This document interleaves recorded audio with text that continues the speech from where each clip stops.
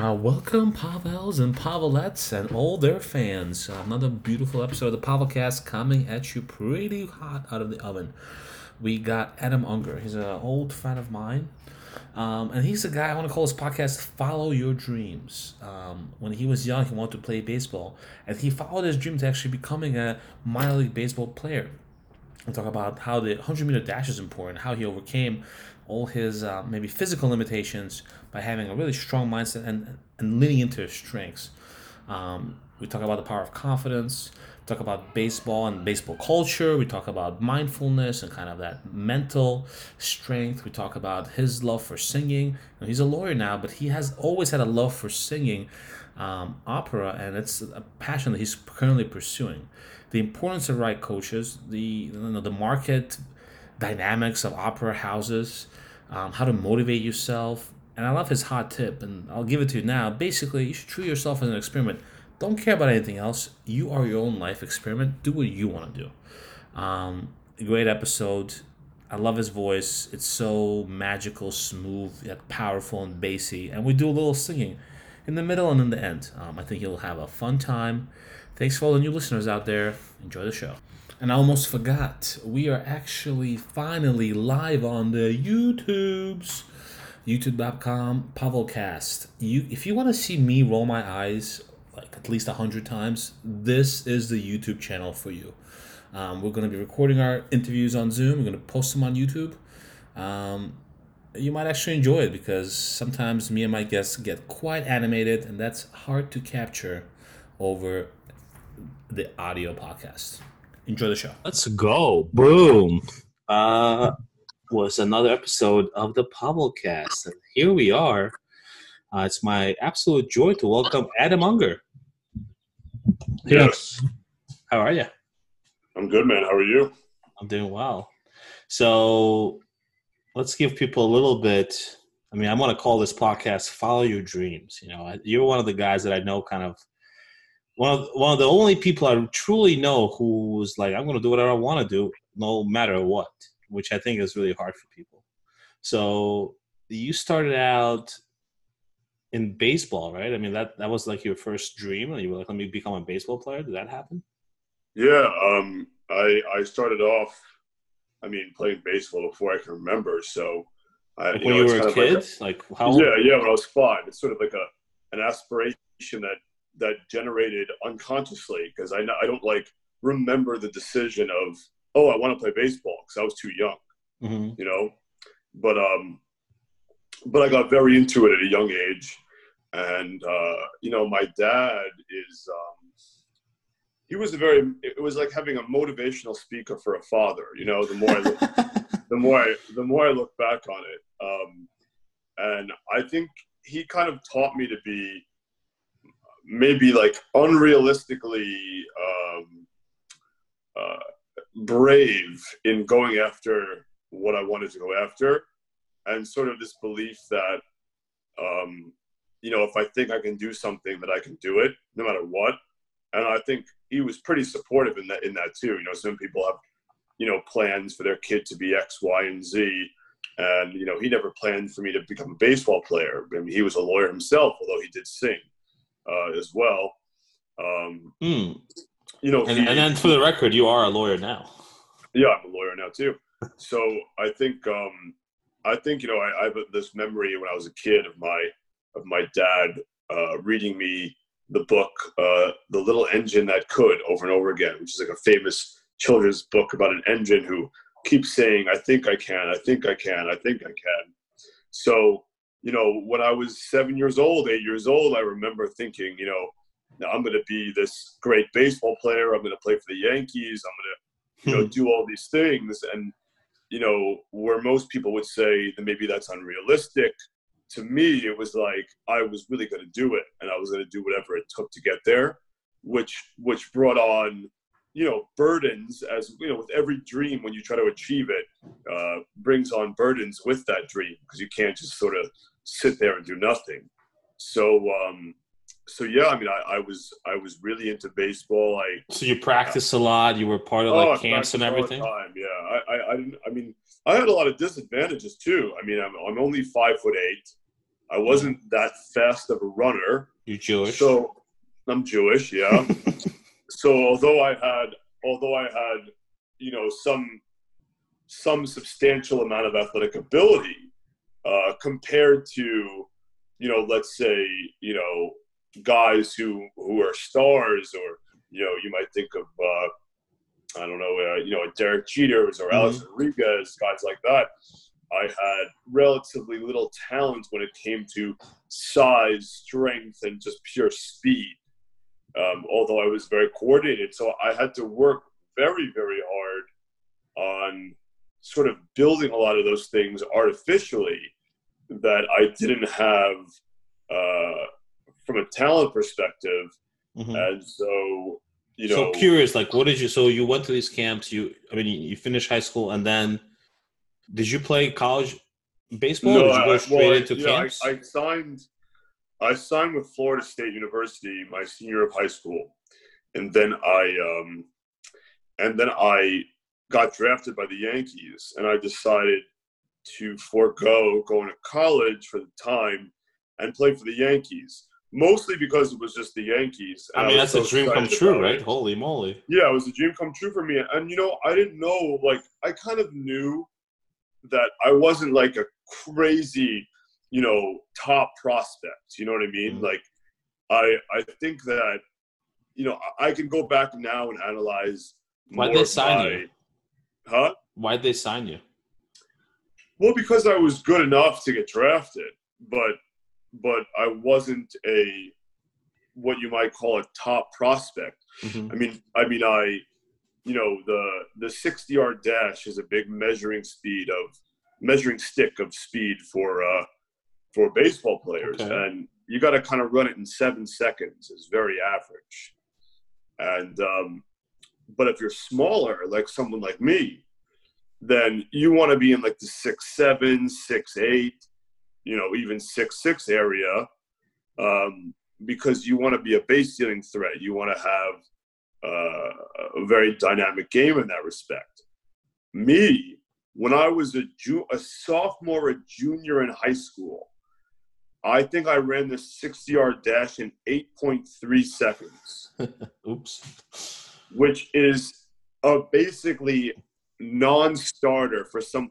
Like, you could be the greatest fielder, you could be a great hitter, but at my size, if you're running that slow, done. A lot of that had to do with strength and maturity and things like that. But, some guys, they just they just get out of bed, and they're running in 6'8", 6'9", 6'7", just pure talent. So basically my entire junior and senior year of high school, I basically became like a track athlete. I was doing everything possible, training like I was training for the 100-meter dash in the Olympics. Right. In order to get my speed down, because over 60 yards a second is humongous. Wow. You know what I mean? Over that short distance. So, but by the time I got drafted, I ran a 7.1, which is still not good, but it was just good enough. And let me tell you, I did not go out with my friends at all my senior year of high school. I did nothing. I didn't even concentrate on my schoolwork. I was practicing every day like an animal. Amazing. Yeah.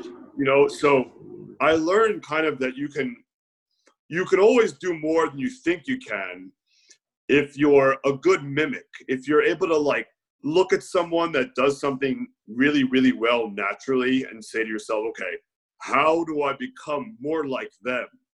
And if you train the right way and you dedicate yourself to it and you're adaptable, you can become better than you think you can. But that still gets to my main point, which is that even after all that work, I still wasn't fast enough to really be what you might consider a base stealing threat, which at my size would have been a necessity. And then I think my second year of spring training, I ran a 6.9, which was pretty fast. But the amount of work that I did to run a 6.9 most people, I probably spent 400 hours, 500 hours, more than that, 1,000 hours, who the hell knows, to get my running speed to be a 6'9". When a lot of people I was playing with, they spent 0 hours to get their running speed to a 6'9". They just kind of like, no, yeah, I get it. They're Totally. already. Were there naysayers? I mean, there must have been who were like, "Oh my God, you're coming in with an 8.2. What are you even doing here? Like, you need to stop immediately." There were tons of people in high school who were like, "Oh, this kid sucks. He's not good," you know. And looking back on it, I actually underperformed for the level of ability that I did have, because I didn't have enough confidence. I think that the people that I saw who succeed professionally, they have an irrational amount of confidence in themselves, especially the ones that succeed who don't have the most athletic talent. It's like you have like a graph. Like, the more physical ability you have, the more of a screw up you can be mentally and still be really good. But the less physical ability you have, the more mentally you have to be really, really, really sharp, because, you know, it makes a huge difference. I have to say, like, I did have games where I had a lot of confidence. I was very relaxed, and things slowed down for you. You know, it may be on the edge of things, you know, like, you know, on the margin, but that margin is very, very important, you know, and you kind of have to have that personality where you're very intense and you care, but you almost are playing in a way, like, it's like you're really confident and you care, but you just don't give a fuck at the same time. And so you're able to just kind of like play to the maximum amount of what your ability is. And actually very few people can do that. Very few athletes can get the most out of themselves, right? Because if you look at like the Major League Baseball, most of the differences are not physical. Most of them are probably, this guy's getting the most out of himself, whereas the other guy isn't, you know? I get it. So these naysayers were there, and you had to kind of have this confidence that you had to just go against all that. And I guess, I mean, partially probably driven by your dad, or? Yeah, there was a website that got put up. It was like a commentary on Long Island baseball. And when I got signed by Florida State University, which is one of the best baseball schools in America, they were actually writing on there that my dad gave Florida State $1 million so that they would sign me, which was that's not true, I imagine. Ridiculous. It was totally not true. You know, we grew up in a nice middle class home, but my dad definitely does not have $1 million to throw away to a college education. Yeah. And so, like, yeah, I mean, that really, it definitely hurt. You know, you're 18 years old. I mean, how could that not, you know, kind of hurt you? And then you get the feeling when you're playing in games, oh, if I make an out, people are judging me. If I make a mistake, if I make an error, people are judging me. People are looking at me. Oh, Adam's not that good. Adam's not that good. And so that can translate into you yourself not thinking that you're that good or that you deserve it. Or like, why are all these good things happening to me? Why do people even think I'm good? I'm really not that good. Like, there's a little bit of I think I went through a little bit of an imposter syndrome as well. But, you know, then I look back on videos now of me playing baseball, and I really was very, very outstanding at a lot of things as a baseball player. And I think that people saw how hard I worked and how hard I wanted it. And I think that when you want something very, very badly, in many respects, you can almost will your way to doing it. And I think that is kind of what I did, because I should have been more confident in myself. And I succeeded despite not being as confident as I should have been, not running as fast as other people, not being as big and as strong as other people. I was a great infielder. You know, I had great hand-eye coordination. So I was really good at all the stuff that involved, and I very good body control, and when I caught a ground ball, I kind of looked like a ballroom dancer. I was very smooth in that way. I love that. So I did do some things very, very well, which Interesting. garnered my attention. And I was a good hitter, and I had good hand-eye coordination, but I wasn't strong. Once my strength came and I kind of figured out how to hit, then I got better at it and started doing better as a hitter, especially when I was playing for the Colorado Rockies in the minor leagues. But you got traded away from the Yankees? Huh? You got traded away from the Yankees? Yeah, what happened was I actually, again, a confidence thing. I came to spring training and I shocked people because, like, in between the fall and the spring of 03 and 04, I got a lot stronger. I was just a different athlete. And people were like, wow, look at this Unger guy. And look what he was able to do in 6 months in the off season. I was able to, hit a home run with a wooden bat in batting practice, which is pretty hard to do. I was hitting the ball probably 100 feet further than I was 6 months before, which will definitely open some eyes for you, But then I actually was stupid, and I listened to some of the wrong people from a technique standpoint on how to hit a baseball. Because just like everything else in life, there are actually a lot of theories on how you should hit a baseball. And most of the people who purport to be hitting experts are actually, don't really know what they're talking about when it comes to the very, very fine, specific things that you need to do to hit at a very, very high level, at least for me. And so I went into spring training with the Yankees, and when I played in the games, I literally just struck out like 10 times out of 12 at-bats. And I lost my confidence. I wasn't doing very well. And the Yankees were probably kind of like, hey, you know what? This guy's not going to get a lot of playing time here. The Colorado Rockies needed an extra infield or whatever.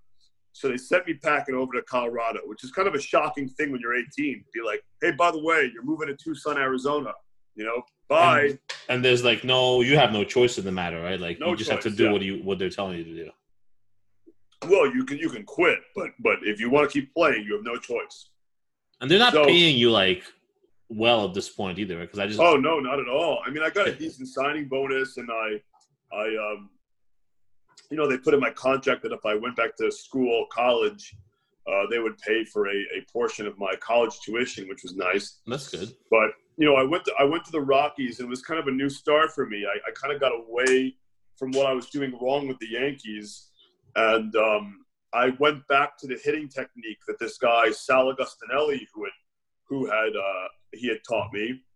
Because the one thing is that when the level of play is very, very high, you start to figure out very quickly what works, what doesn't work, and who was full of shit, who was right.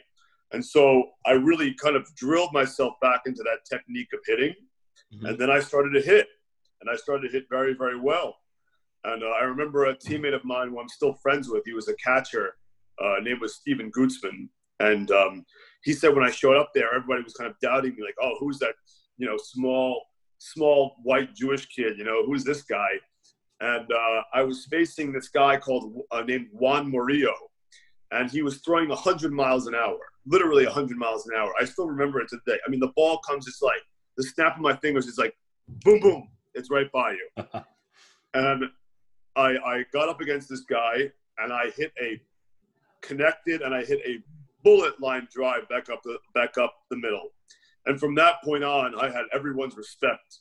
That's awesome. Awesome. On the team, as my friend told me, because they were like, wow, this guy actually can play. So I started to gain my confidence, and I started to kind of like be able to hit, be able to find myself as a professional, to be really a professional player. You know what I mean? Mm-hmm. Not someone who just had the opportunity to play professionally, who was drafted, but really developing into a professional quality level baseball player, which was something I've been working on for a very, very long time. What was the culture like? Were you living in a hotel room? Did you have an apartment? I was living in a hotel room with a roommate, And I think the culture is very kind of like fratty, you know, you're with a bunch of like guys who are young, you know, either in their early 20s or late teens. You're mixed in with a bunch of guys, you know, they're there and they're from all over the country, from Canada. And then you got a bunch of guys from Dominican Republic, Puerto Rico, maybe Venezuela, maybe someone from Japan, I don't, you know, and it's kind of like this, you know, a lot of times like the American players and the Spanish players, they kind of hung out separately. So, you know, there was a little bit of natural segregation going on because there's a language barrier, there's different culture. You know, the Latin guys a lot of times but I got along with them very well because I actually spoke Spanish because I had taken 7 years of it, middle school and high school. Oh, wow. So, but yeah, I mean, it's just a lot of fun, you know. Did you guys share meals, go out together? Were you allowed to like party? Share meals, go out, try to go to strip clubs. You know, it was like the first time I had done anything like that. You know, you know, you're not allowed to have girls in your rooms in the minor leagues, which I actually got in trouble for because when I was with the Rockies, we decided to bring a bunch of girls back to the hotel. Yeah, and I think someone at the hotel told on us. They called the manager, and I wasn't even in the room, and I got in trouble because the girls were in my room. So, I mean, that was a very scary moment. Looking back on it, it's ridiculous, but I don't know why, but they do give speeches to you about, you know, be careful with girls, like, you know, if you have sex with someone, use your condom, don't use theirs. I don't know if we can talk about this in this podcast, but yeah, we can. Because I guess there are women out there who will just say, like, I want to impregnate myself by a professional athlete, you know, because you're in some of these towns in the middle of nowhere, and they'll, you know, I guess maybe they'll take condoms and poke holes on them and try to have a baby with a guy who might, you know, make it to the major leagues. I don't know.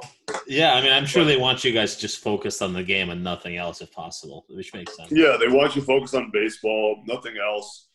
So you spent some time playing with them. What was your exit out of baseball like? Did you spend a long time? So what's funny is that the day after I got caught with the day after this thing with the girls in the room, I actually got released the day after. Now I still don't know if it was because of that, if it was because, you know, what they said, which was true actually, was that they wanted to keep people in the organization that were kind of clear prospects, and they thought I was really good, but that I wouldn't advance quickly enough. At the time, I was playing pretty well, and I don't think I deserved to get released actually at that time, but it happened. You know, what does released mean? Is it like getting fired? Basically? Fired. Yeah. Here's your pink slip. So at the time, that's what happened, and you know, I gotta say, it was a very weird time in my life because I had known nothing else other than baseball. And for the first time, it hit me mentally. I was like, wait a second, I don't have to play tomorrow if I don't want to. You know what I mean? It was almost like it had gotten to the point where like I had to play because that's what I was and what I was doing. And for the first time, I actually had a choice. That's interesting, yeah. How did that feel? It probably felt pretty good. Be like, wait. It actually was a little bit of a relief because I had been under a lot of pressure and stress with baseball for lots of years, trying to make it to the major leagues and achieve this goal. And, you know, it definitely formed my brain. I'm still a very goal-oriented person now, even though I think I'm much more relaxed than I used to be in terms of accomplishments. But yeah, it was shock. It was a little bit of, wow, I can do something else. You know, it was a lot of different things. And I actually was offered after I got released that I could have gotten signed by the Detroit Tigers. But I actually said no. Maybe going back in time, I think maybe I should have said yes, but I thought maybe I should go back to college. Maybe I should do something else. I think I kind of felt in my mind that I had taken my ability as far as I could.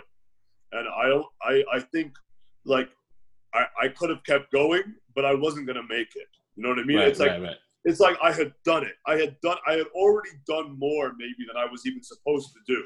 Right. You know what I'm saying? Yeah, it's interesting how, like, it's an interesting situation where you have this goal and you're pushing yourself and you're going against all these disadvantages, and you arrive at a point where now you're like, okay, it's still my goal and I've put all this effort in, but at the same time you're able to realize that, oh, maybe these physical disadvantages that I have, I just can't, no matter what I do, I can't overcome that. And I'm not going to be a huge baseball player. So that's interesting. Yeah, and I didn't want to be like some of the guys that I saw that just they can't do anything else but play baseball. They're still trying to, make it when they're 25, 26 years old when they're clearly not going to, Can you move the can, or is the can crucial to the there you go. Yeah. Interesting. Yeah, so then you went to college. What did you study in college? So when I went to college, I had after this, like I went into a period where I had no idea what I was going to do, because when you grow up and you're doing something that's always your passion all the time, it's very, very difficult to find something to take its place, So, and I had never been like, I guess I was like a smart guy, but never really concentrated on academics. So I kind of like, well, what happened originally is there's a rule in college where you have Division I, Division II, Division III. You have different divisions of NCAA athletics. And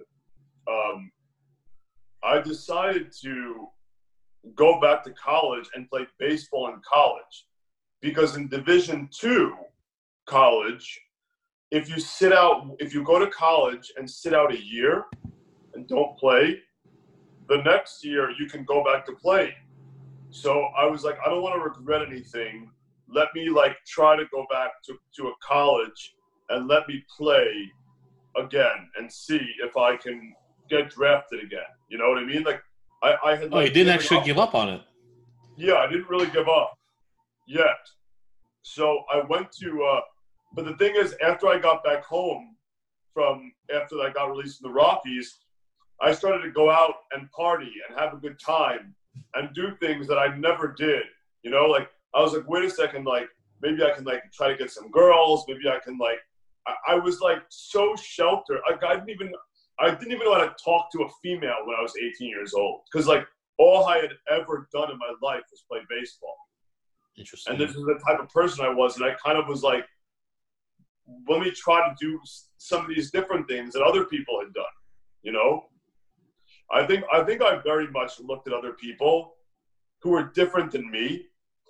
And instead of saying, screw it, I'm going to be myself, I actually would try to become that person and kind of develop the skill that they were good at that I wasn't good at. Okay. Does that make any sense? Kind of. So this was happening in college. You saw somebody. No, right before I went back to college, I was having a good time. And so I went down to this place, Florida Southern College, to play baseball down there. And I wasn't serious, even though I was playing baseball there, I wasn't really serious about it. Yeah. By the way, I lost you on video, but I don't know if it matters. I'm going to come back in a second, yeah. All right. So I started to play baseball again, but I wasn't really focusing on it. And so what happened there is the coach at the end of the year was like, hey, we don't want you here. We don't want to play. We don't want you to play here. And by the way, as I was doing this, I was kind of developing an interest in singing this whole time. I started to take some lessons. I started to try to sing with my voice. I was kind of experimenting with it. When did that happen? That was happening. That was during this period of time where I'm at Florida Southern College, and I started to try to sing.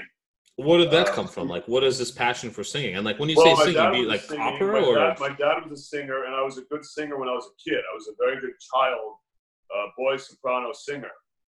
What kind of singing did your dad do? Was he a professional? He was a Frank Sinatra singer. For fun, or did he do? Yeah, well, he put himself through law school, singing nightclubs and weddings and things like that. No shit. Yeah. Yes. So I started to sing, and I started to get into, like, I wanted to be like Josh Groban. I wanted to be like Andrea Bocelli. I thought it would help me, like, pick up girls. Mm-hmm. You know, I had this whole, thing going, but I started to get really kind of obsessed with it at the time. And you're But like I had 18 no years idea old? about it. You're like 18, 19 years old? Yeah, 19 or 20. So at the end of this year, the coach says, we don't want you here. So then I ended up coming back home. I said, I'm going to show these guys.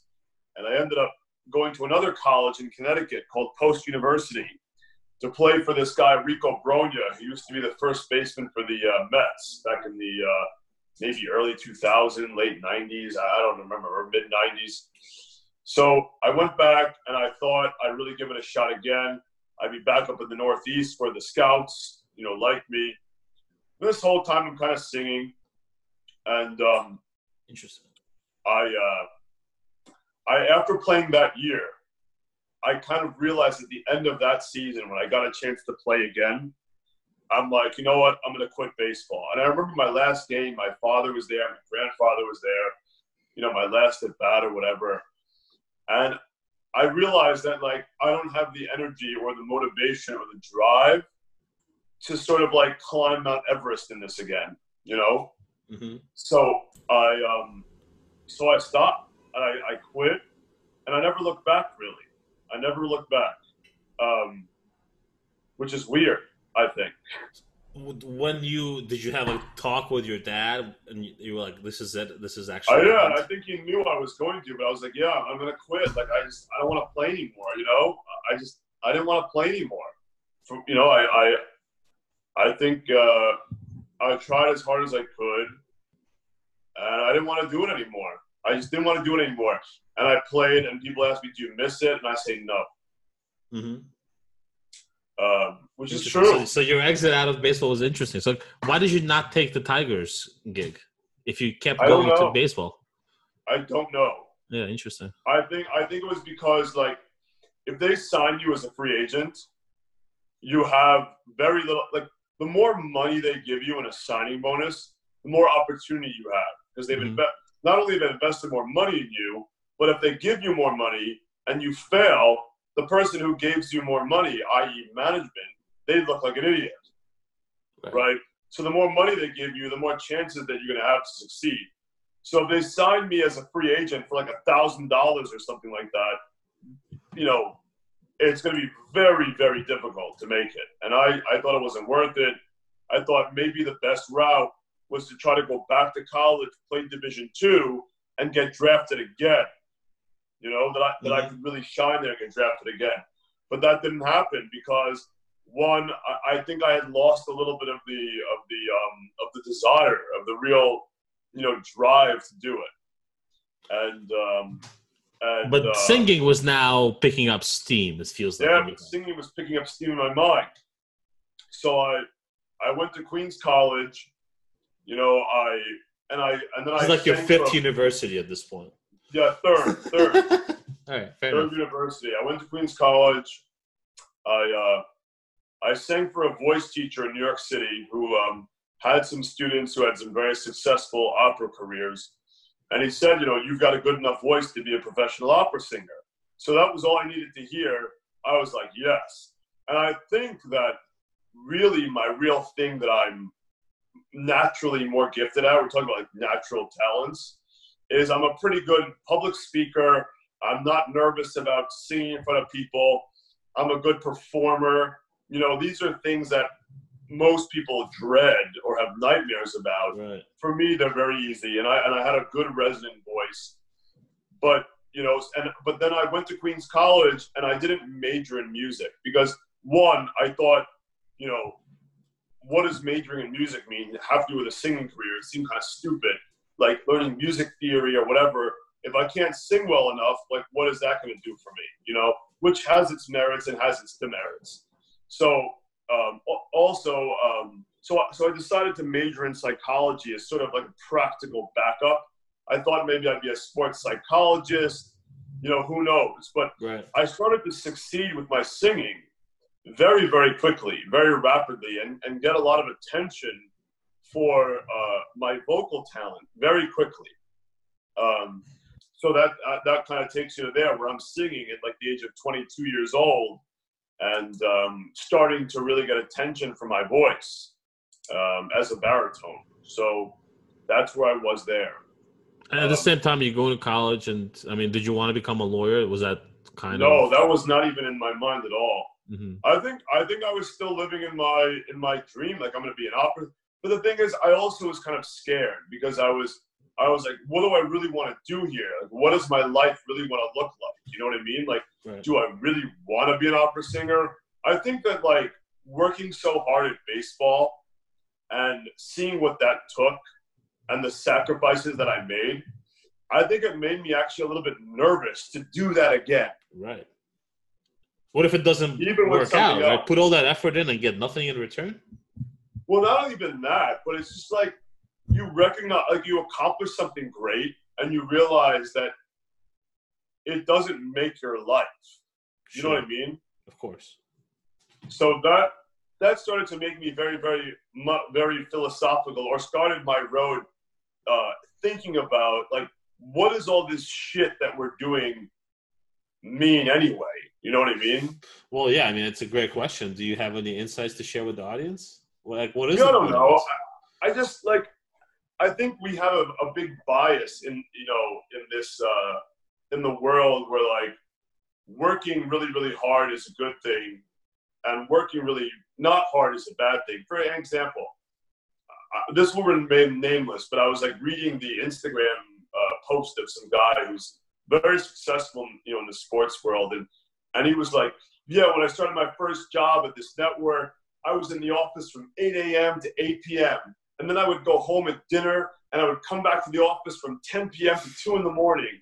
And I always wanted to be the first to do this, and I didn't want to get beaten. And I started to read this thing, and I'm like, we look at this as if this is, like, some really, really great thing to aspire towards. But when I really look at it, it's like, this guy seems really fucking neurotic. Right. You know what I mean? Is he really happy? He's like, all he's doing is it's very easy to be successful.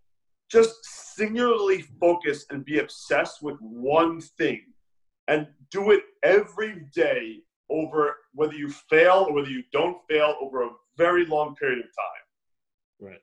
Most people don't have the patience. Well, most people have the patience, but even when you get there, it's like, why is that a good thing, to work obsessively like that? And after you succeed, what are you left with, by the way? Because one thing I learned is that when you become successful, you must be willing to deal with the consequences of your success. Okay. Care to expand on that? Like, what are some consequences of your success? Once you become a great neurosurgeon, you have to be willing to wake up every day for the next 25 years and say, everyone's depending on me. I have to do this right. If I fuck up, someone's going to die. Like, right. That's your life. Right. You've gotten there. You're a great neurosurgeon now, right? But what are the consequences of you being a great neurosurgeon? And if you don't want to do that every day, then whether you're a great neurosurgeon or not, doesn't matter. So, like, that's what I mean by willing to deal with the consequences of your success, right? When I became a lawyer, and I became a lawyer at a big law firm, and you work your butt off there all the time, you know what I mean? Yeah. I saw the partners who are making millions of dollars, but they work constantly, and they've got all the pressure on them all the time. The client, if they mess something up, the client comes at them, right? All that. So it's like, yeah, you're making millions of dollars, but do I want to be looking at legal documents every day for 15 hours? Do I want to be getting screamed at by clients? Do I want to be waking up at 3 in the morning because my client has a problem? Do I want to be doing this on the weekends, on holidays? Do I want this to be my life for the next 30 years? Because if you become a partner, that's your life. What about your family, your kids, hobbies? Gone? What about just, like, existing as a human being? You know what I mean? Like, and then people think, oh, well, this is good. But like, if I just want to like chill out and do nothing, that's bad. But in any absolute sense, none of them are good or none of them are bad. It's just what people think. You know what I mean? I totally agree with you. I do think we have a bit of a workaholic culture in the States. I mean, if you look at us, we have the least vacation days. There's no mandated vacation, like paid time off rather in most states. There's no maternal leave. We like to work. There's a bit, we idolize the dollar and we idolize work as a way to get a dollar. Which in reality, really, if you want to get lots of dollars, you should be investing in this crazy stock market anyway. Don't be working. Try investing. But have you ever tried mindfulness, like meditation? Yeah, I got into meditation. I got into a book called The Book of Not Knowing by Peter Ralston, which really kind of blew my mind. Mm-hmm. I got into a lot of this stuff where I started to kind of see, the way I was living my life and accomplishments and things I was doing. And I was like, this stuff is torturing me in a way. So why don't I just stop? Exactly. It's interesting. Why don't I so stop? all of this stuff we have, all this pain, I mean, at the end of the day, it's happening in our consciousness. It's happening in our heads, quote unquote. Yeah. It is self-generated. I mean, even if someone yells at you, you can then choose to let that go and not think about it, or just be, right.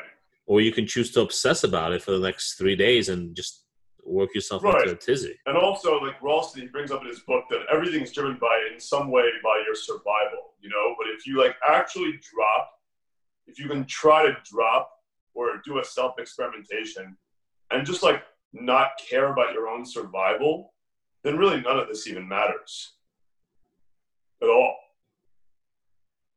Like if you didn't care about survival and a shark attacked you, you wouldn't really care. It would just be something that happened to you.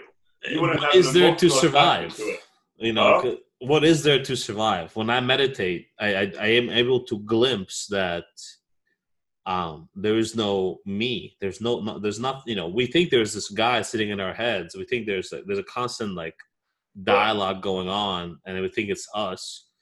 But if you meditate and you practice a long time, you can start to glimpse it. And people have done psychedelics. They also have this experience called ego death, where you kind of start to glimpse that.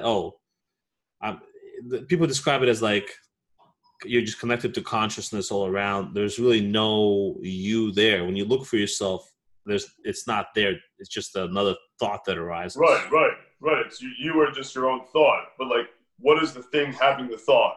There is no thing having the thought. Right. So even what are you? So then, what are you even trying to survive? Exactly. The more I got into these questions, the more I kind of stopped really caring about a lot of the things that I used to care about. And like one of the things I read in the Ralston book that was really interesting was he gave this example of these experiments to do with monkeys where they like reach into some sort of a bottle to grab some food. Mm-hmm. And the way the bottle is designed is that once their fist is closed, they can't pull the arm out. Mm-hmm. Right? So the monkey will just like grab the food and it'll just like literally stay there for hours with its arm stuck in a bottle because it won't let go of the food. And he kind of analogizes that to our suffering. It's just like, if something is driving you crazy, let it go, right? It's just like, for me, when I was thinking about, oh my God, buying a house, right? Like, oh my God, I've got student debt to pay back. I don't want to be in a job that I hate all my life. That's horrible. But if I'm not in a job I hate all my life, then maybe I won't be viewed as successful. And if I don't have a house, maybe I won't have this. But then I was like, wait a second. What if I just like let go of my desire to be successful? Well, then I can let go of the job that I really hate, that I only have because I want to be successful. That's actually causing me a lot of suffering. I can actually just let that go. Right. If I don't care about buying a house, then I can just let that go too. It doesn't, just let it go.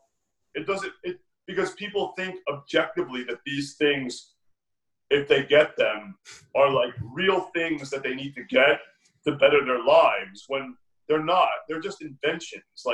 Like countries are also inventions. Everything is just invented by people. They're not true in the absolute sense. Oh yeah, totally.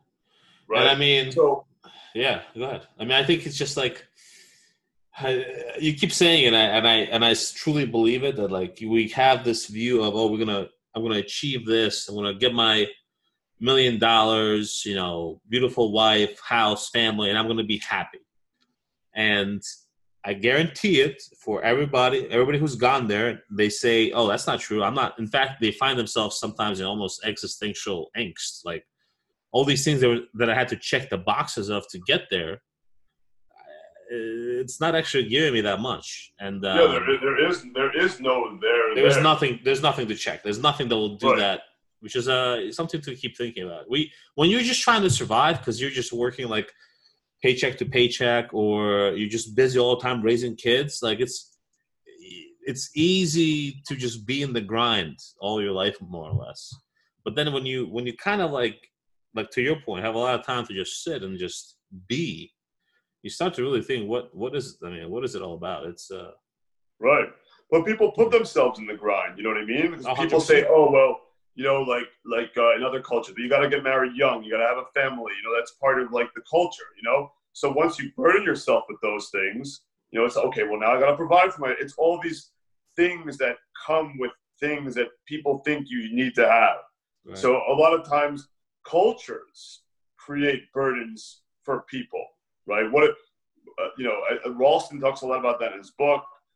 I described it a lot worse than him, but like, you look to yourself, why should I let this thing called a culture? What is this thing, and why am I accepting its imposition on me of certain things that are actually just going to make you miserable, right?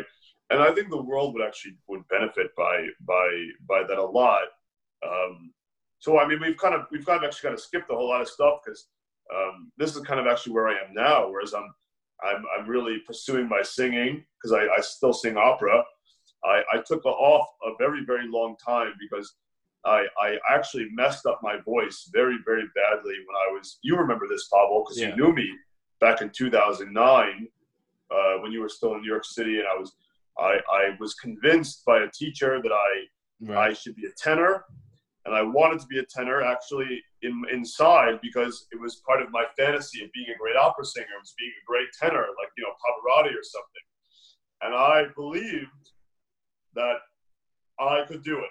You know what I mean? Like that same, like I can break through all those barriers just like I did with my running speed, and I could do it. And I learned I learned the hard way that I couldn't. I ended up really ruining my voice very, very badly. I ended up actually having a chronic jaw pain, and also there's a muscle that runs from the top of your larynx up to your chin. It's like right in that soft part under here. Yeah, it's called the hyoglossus, and it was very, very tense. And all these muscles in my face were actually so tense from singing incorrectly that I had chronic pain for years. And so I stopped singing from like 24 until the age of like 32, really, where I wasn't really pursuing opera or wasn't really taking lessons. And I was just trying to figure out how to get my voice back. And then about a couple of years ago, I started singing again.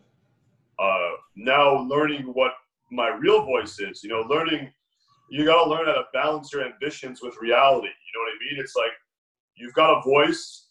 Your voice does certain things well. It's your voice.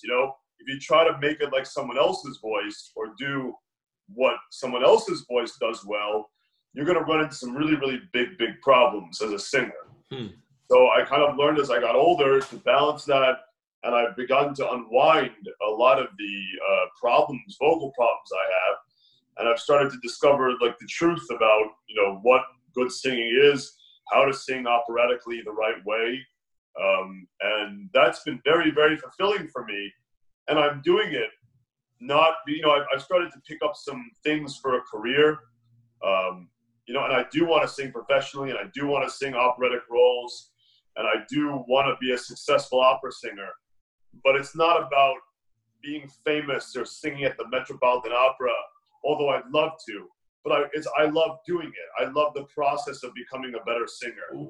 And what is it it's about something singing that's a that you big love? part Like, of- why? What? Like, so you took a long break. You came back to it now, and Yeah. I'm sure you're coming out and you're saying you love it. You like the process. Like, what do you mean? Like, why? You just enjoy it every time you do it? It's like to me, it's like a puzzle. Like I really like the first of all the expression part of it. I think I'm very expressive, you know, and I think that finding my vocal efficiency or being vocally efficient is nothing but a mechanism of finding the most efficient way to express through song, you know, and it's a talent that I have, and it's sort of unlocking it. And as I unlock it, I discover more about myself, and I think that that's a big thing. I want to unlock my full potential as a singer because it's of importance to me. And then I do want to sing professionally, but I want to do it not because I'm a great self-promoter. I want to do it because I'm actually a very, very, very good singer. And I think I'm going to get there. Maybe 10 years after I would have if I hadn't have made that big mistake I made as a young man in his early 20s. But I'll get there, and I think that that's the most important thing. And I'll have learned some lessons in the process, you know. And now I have other things. I just got married. Congratulations! You know, Shout out to Lauren.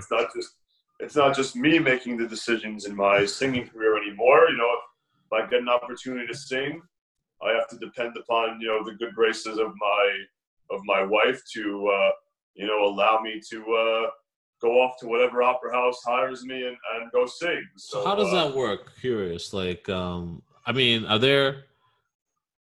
in baseball, there's all these camps, and like very few people actually make it to the major leagues, right? Right. How does the opera system work? Well, you have, young artist programs. They're kind of like the minor leagues of opera, but I'm kind of a little bit too old for that now, 35. So, you sing, you get hired, you get a manager who likes you. You get hired at a smaller venue. You start to build your resume. Someone likes you, like anything else. And you get hired at a bigger place, and you sort of build momentum. I think it's do you get paid to do a show, or do you get paid to join a usually team? like if a company hires you, you'll get you're doing 6 shows in a month, or in 3 weeks, and you get X amount of dollars per performance. And so let's say you're making $7,000 per performance, $8,000 a performance, times 6-7 performances, and that's your pay for the. That's amazing. Is that like for the top tier guys? No, top tier makes more than that. Okay, so you can make a living. The challenge is getting into it, getting into a company. I mean, if you're getting hired regularly in like good houses, you'll make 6 figures. And do most people move around different houses, or they become like a permanent person? I mean, my friend John Fettleman, who's a pretty, you sang with him. You sent me the video, right? The two of you guys singing. It was beautiful. With him that are going to be released. Yeah, I mean, he's in Europe all the time. Sometimes he's away for like 5 months, where he's just kind of like, singing in Buenos Aires, and then he's singing in, he's got his next gig in Italy, and then he's got his next gig in England, and then he's got his next gig, in France, and each gig is a month and a half engagement. So this time in your life, is he the guy you're looking at and like, oh, I can mimic him? Or you don't mimic him? Yes, in a way where I definitely think he does. I mean, he's helped me a lot with my singing. And I think he has good advice on, how to do things in the business. But, the singing business is tough. But I'm really at the point where, if I tried to copy John's voice or anybody else's voice, then it's not my voice. You know what I mean? It's you have to release yours. You only have. It's like trying to change your fingerprint. You know what I mean? Like, if I try to change my fingerprint, my finger's not going to like that very much. Release your voice. You know, I remember you telling me, That's right, but Pablo. you could be more efficient there. I'm sure I could, right? But you told me, like, hey, Pablo, you have a voice. You could do something with that. And a You long do. time ago, I always loved that. Yeah, you do. Yeah, But I don't most have it in people me. think an opera voice is like, whoa, whoa, the kind of internal, like, whoa. Right. But you kind of be like, oh, oh. You keep the integrity of the vowel with the space. So it's like, ah, oh, oh, not oh, oh. Yeah, I'm gonna have to practice that one. You falsetto, sound good though. You went into you went into kind of a falsetto, which is fine. Yeah. Because I can do that would be falsetto. Oh, it's beautiful. But then you have your high notes, which is a combination. You have That's awesome. and That's awesome. I love that. I don't. And by the way, even though that sounds good, that could be better. Of course, sure. Clear. You know, it's because it's like in singing, it's like any grunt, any hold is going to hold back the sound. You want to hold it, you always be like it's got to come out like you're letting your air, like you're going, like you're blowing your air out. Yeah, you've told me that before. I don't want to practice right now. People. It's a complicated, balanced coordination to do that.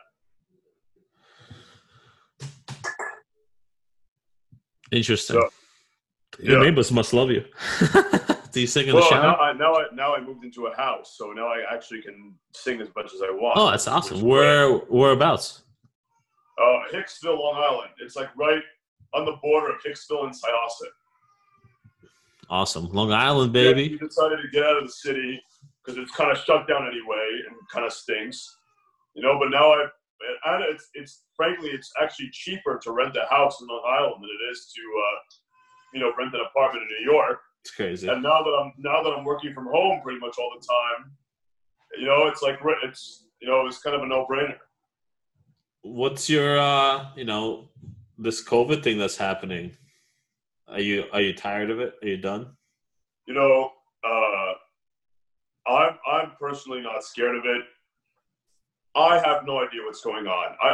The more I like read about things and the more I kind of like think about it, the more I realize like I don't know what's going on. No one really actually knows what's going on because like even people that are experts, you know, the one thing I've realized what made me doubt a lot of things was like seeing the top of a lot of professions like opera, baseball, lawyers.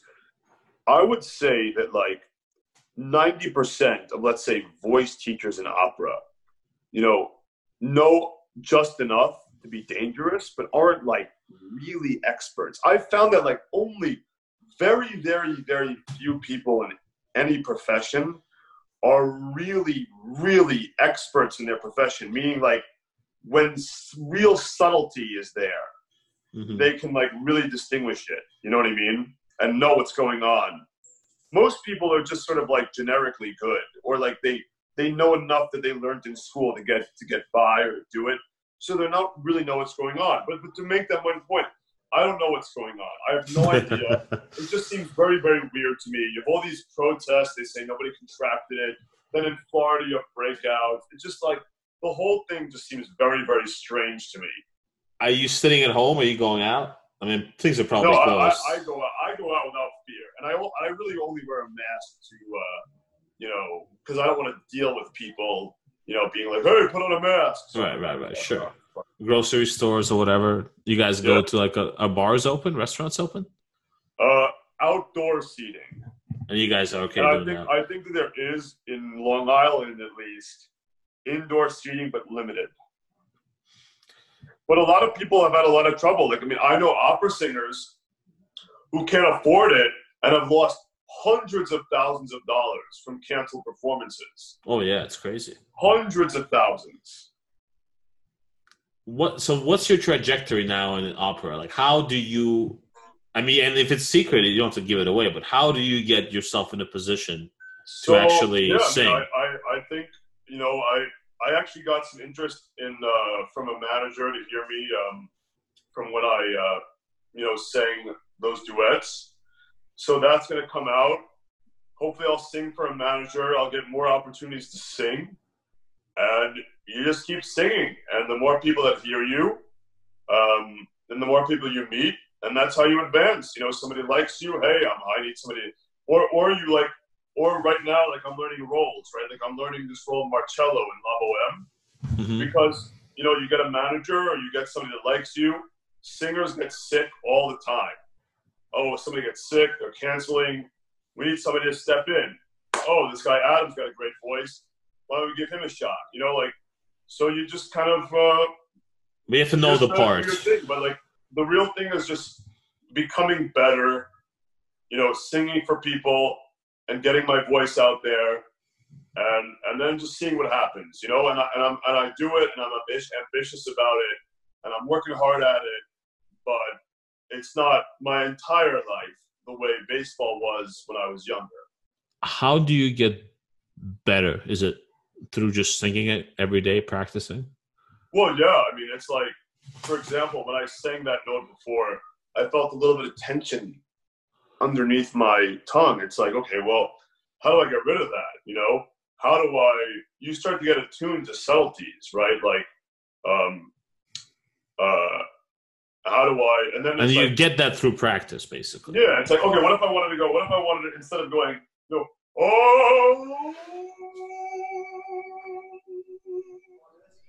what if I wanted to sing it like lightly? Yeah. And or is the sound really clear? Is there breathiness in the sound?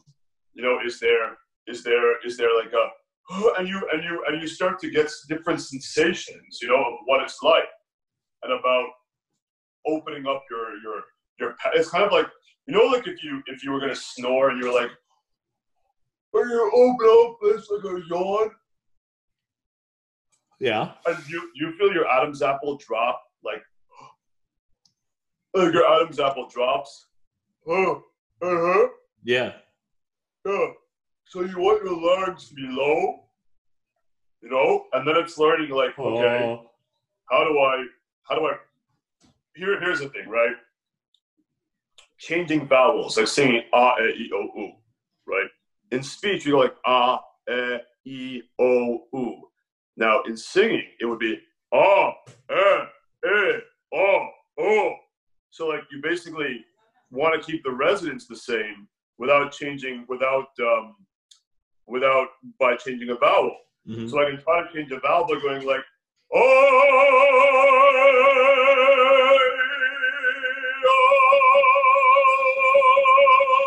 and I didn't move my mouth much. Have you ever thought about becoming a Hazan, one of those guys who sings in the synagogue? Yeah, and I actually got really, I'm not, well, this would be another obstacle. I'm not religious. I don't read Hebrews. You have to learn all those prayers. That would just take a tremendous amount of time. Sure. But I got really into this guy. I've actually gotten really into, about 100 years ago, there were incredible cantors, actually from kind of where you're from, like Ukraine, Russia, just incredible. They're incredible singers. I mean, really, the best I've ever heard. And I got really into listening to them. There's this guy, Yosela Rosenblatt, who was a great cantor back in the early part of the 20th century. Wow. And these guys were just incredible. And I actually got a book of music, classical cantorial pieces that he wrote. And they're incredible. And the singing is incredible. And not only, they could do very, very fast coloratura, which means like move like, oh, they do very fast runs with their voice. They have very great ability to mix the falsetto with their real voice. So in other words, like you have your chest voice, like ah, you have that falsetto, like ooh, right? So it's like, but can you mix them? You go ooh, can you like bridge down from your falsetto into your real voice without there being a break? And by a break, I mean like ooh, you hear a break? Right. There, it's breaking. We have a couple of recurring that's segments. A coordination skill that you develop. Yeah. No, I get it. I mean, and again, practice and listening to other things, and so that's your. And then in this today's world, it sounds like managers are a way for you to get in. Yeah, managers, singing for people, getting the opportunity even in a small opera house, even locally, to just sing something. I think social media is big, but just like anything else, it only takes one person to really like you.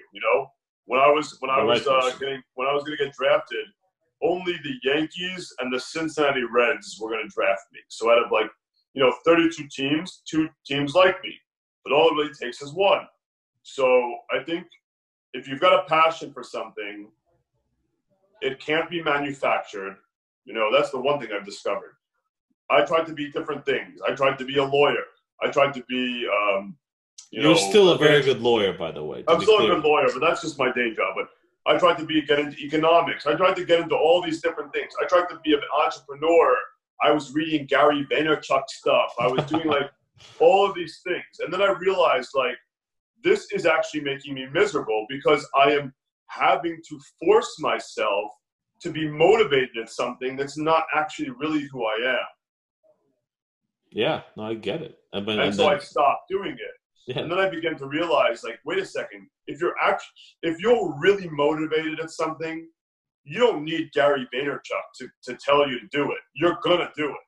And by the way, if you really love something the way I love to sing, it doesn't matter what obstacles you go through, you're going to keep doing it because you genuinely love it. Right. And you're doing it because you love it. No one can tell you that. No one can give that to you. Yeah, it's a good thought there. There's a recurring segment on the podcast called Hot Tips, where you just can give any advice, any tip to the world, and it's called Hot Tips. Hot Tips! It's time for Hot Tips! It's time for Hot Tips! Hot Tips! So yeah, do you have anything you can... You've given us a lot of good stuff. Just it can be a book, it can be a thought, it can be anything you want. A hot tip. Yeah, my hot tip. If I had to say anything, it would be honest with yourself about what your strengths are, what your weaknesses are. Don't try to be anybody else. And go for the things that allow yourself to go for the things that you genuinely like by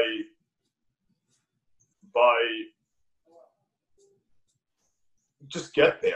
You know what I mean? Just get there and make mistakes and keep going. I mean, I think there's no other way to do it but to try to do what you want to do with each day and try to learn the lessons of that day and move forward. And the thing is, no one can really give advice to anyone because we're all really ourselves. So really, just you're your own. It's like you're your own experiment. You Right. yourself. I like that.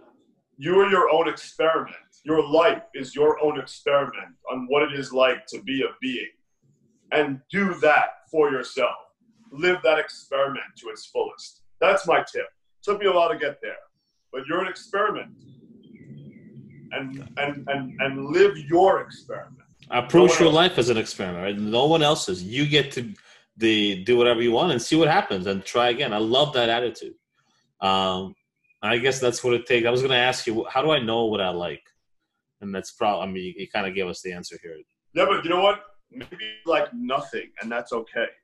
Right. See, I think that's the problem people have is they're looking for something to like. And when they think about the things to like, they think about the things that our culture says are the things that we should like. Mm-hmm. But you like doing this. You like doing this podcast. I do. So, stop trying to make yourself like something that you don't like. I think people already have the answers. They just don't want to really accept them. Yeah, that societal pressure, and like it's big. I think it's definitely It's very big. people, But peers. Yeah, it's tough. I wasn't tough. I realized, like, wow, I can't take this anymore. Because it was having an effect on my health, too, honestly. You look healthy So, now. much healthier than I was 2 years ago.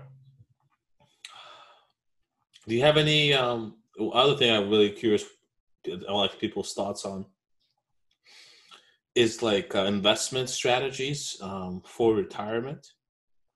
You know, a lot of people go for like index funds, or some people just, I'm going to pick Tesla or Apple. I'm going to buy whatever extra cash I have. I'm going to buy it. Yeah. Well, so honestly, I'm not a big investor. One, I find investing boring. I don't know. I've never found internal motivation to do it. Like, it just seems like torture for me, so I just don't really engage in it. Like, I stopped making myself do things that I don't want to do.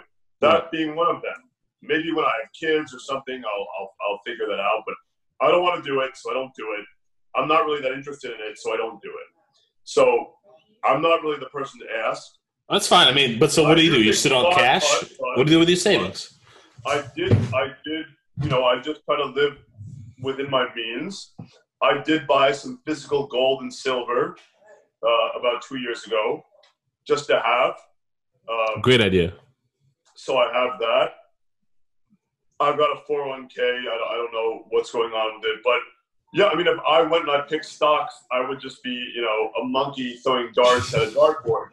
But I don't want that. I think a lot of people that invest, that think that they're experts, really, despite all the information they're intaking, are actually truly no better than a monkey throwing darts at a dartboard. Oh, I know. And Nassim Taleb talks about that in his book, I think, Fooled by Randomness. Another great book that really changed my view on things. Fooled by Randomness. Okay. Yeah. It's basically about the fact that things happen in the world in people's lives, and they think that there's some sort of cause when they're just fooled by randomness. Interesting. Yeah. Oh, people love that. My mom, she's always looking for signs and this and that, and like her leg hurts. It's because yesterday was raining and today it's too humid. I'm like, really? It's interesting.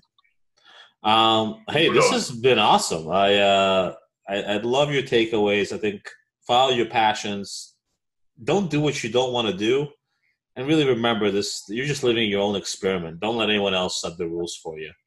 I mean, don't do anything bad. Don't hurt other people. But otherwise, be whatever you want to be. Try it out. I agree with that.